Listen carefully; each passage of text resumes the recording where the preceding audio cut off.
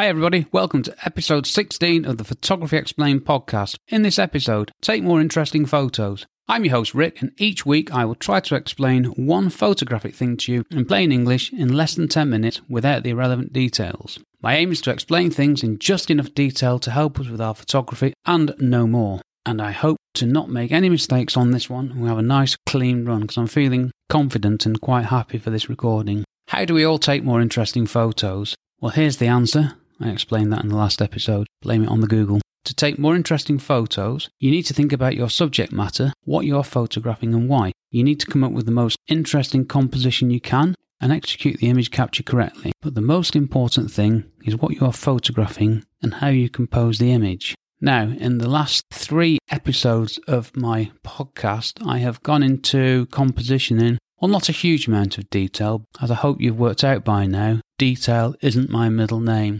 Without the irrelevant detail, it should be my middle name. No, I have a short attention span. I just need to know what I need to know, not too much more, and I'm fine. Okay, let's look at this in a little bit more detail. Not too much, mind. Number 1, think about your subject matter. It helps if you photograph things that you like. Now, I like photographing buildings and construction sites. Probably not a bad thing that I make my living as an architectural and construction photographer, so that's a good thing. I also like photographing the sea, but let's be honest, who doesn't like the sea? Apart from someone who's scared of the sea, that is. Yep, think about your subject matter, and the point that comes out of this as the cogs in my brain were is, I firmly believe that you will take better photos of something that you're interested in. So, photograph things you want to photograph. It's a great way of practicing because you'll be enjoying doing it, and you'll also enjoy processing the images rather than just going out and doing something that you hate. Well, who'd do that? For me, that scenario is photographing a wedding. Scares the living daylights out of me. Think about your subject matter.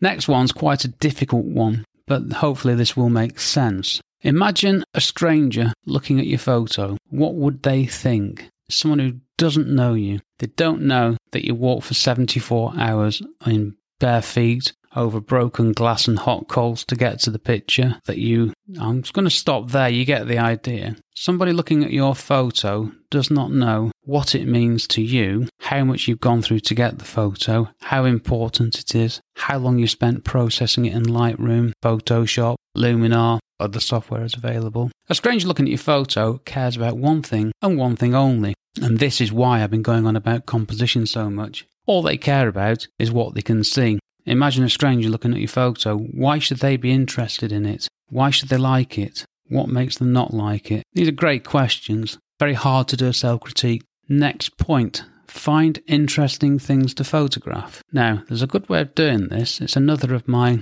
high-tech, expensive suggestions. Go for a walk. Go for a walk anywhere. Some woods, park, town centre, anywhere. Just go for a walk and look. In the last episode, I made the point that when you're trying to choose a composition, don't walk around with your camera against your eye. Walk around with your camera ready, but just use your eyes. Go for a walk. Find something that you want to photograph. You should have an idea by knowing what you want to photograph, where you need to go, if you need to go anywhere. I do talk a lot as though you're all taking landscape photos. I do realise that's not the case, but all I photograph is buildings, landscapes, travel locations. I once came up with a really good tagline: buildings, nice places, and buildings in nice places. So I'm coming from that position, but principles will still stand. We're talking about taking more interesting photos, so finding interesting places to photograph is a great thing. Don't photograph boring things. Example is that I went to my local woods. They're a mile away from where I live. Never been to them before. I have told the tale carrying about 38 kilos of camera gear, but I got some great photos. This leads you on to my next point of check the weather. Go out when you got some interesting weather.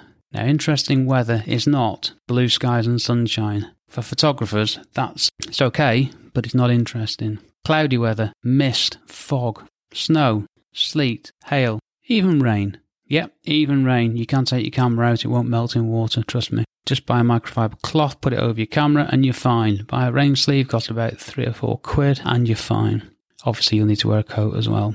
But weather makes landscape photos, outdoor photos, nature photos, travel photos, call it what you will. Architectural photos, And obviously the weather depends on where you are. Now I live in England, so our weather is 75% rubbish. So we have to factor the weather into our photographs or change the sky later, one for another time. Time of day. I'll come on to this in the next episode, so I'm not going to spend too long on this one now, but basically you can get a great photo at any time of the day. You can also get a rubbish photo at any time of the day.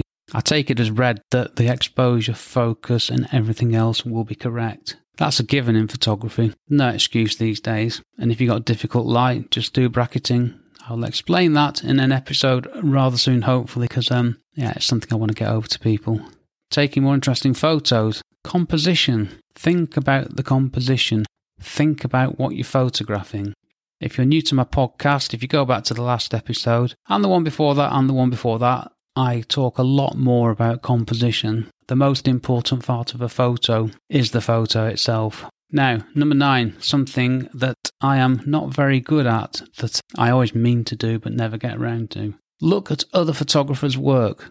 Now, great photographers are great photographers for a reason. Normally, it's because they take great photos.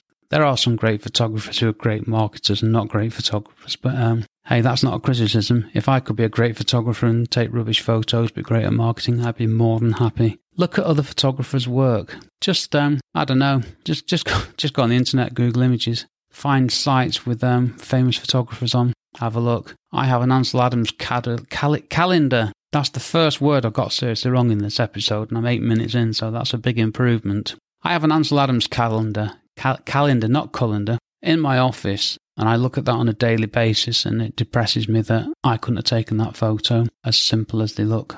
Last point, take more interesting photos. I'm almost reluctant to say this, but I had to acknowledge the fact that it's the 2020s, soon to be 2021s. Social media, put photos on there and see if people like them, ignore them, or hate them. This is a very good barometer of the instant society. Like I say, not a fan of it myself. That's probably because I'm quite old. So yeah, chuck things out on social media, see how many thumbs up, likes, whatever else you get. Okay, that's it. Nothing too technical. Just common sense, good old-fashioned advice. Can't beat it. So what's next on the Photography Explained podcast? What time of day is best to take photos? I gave you a little clue earlier on that one. Okay, thank you for listening. I hope you enjoyed this episode. If you did, please leave a nice review and rating wherever you get your podcast from, and please subscribe so you don't miss an episode. And if you could also tell everyone you know about me and my podcast, that would be even better. You can also check out my website, rickmcavoyphotography.com. Want me to answer a question and let me know at my website. And that's me done. Running out of time. I've been Rick McAvoy. Thank you again for listening and giving me 10 minutes of your day. I'll hopefully see you on the next episode. Cheers from me, Rick. My brand new course, How to Become a Real Estate Photographer, straight talking advice for beginners to get you making money quickly and build a career, is available to buy now. Find out more at rickmcavoyphotography.com/courses.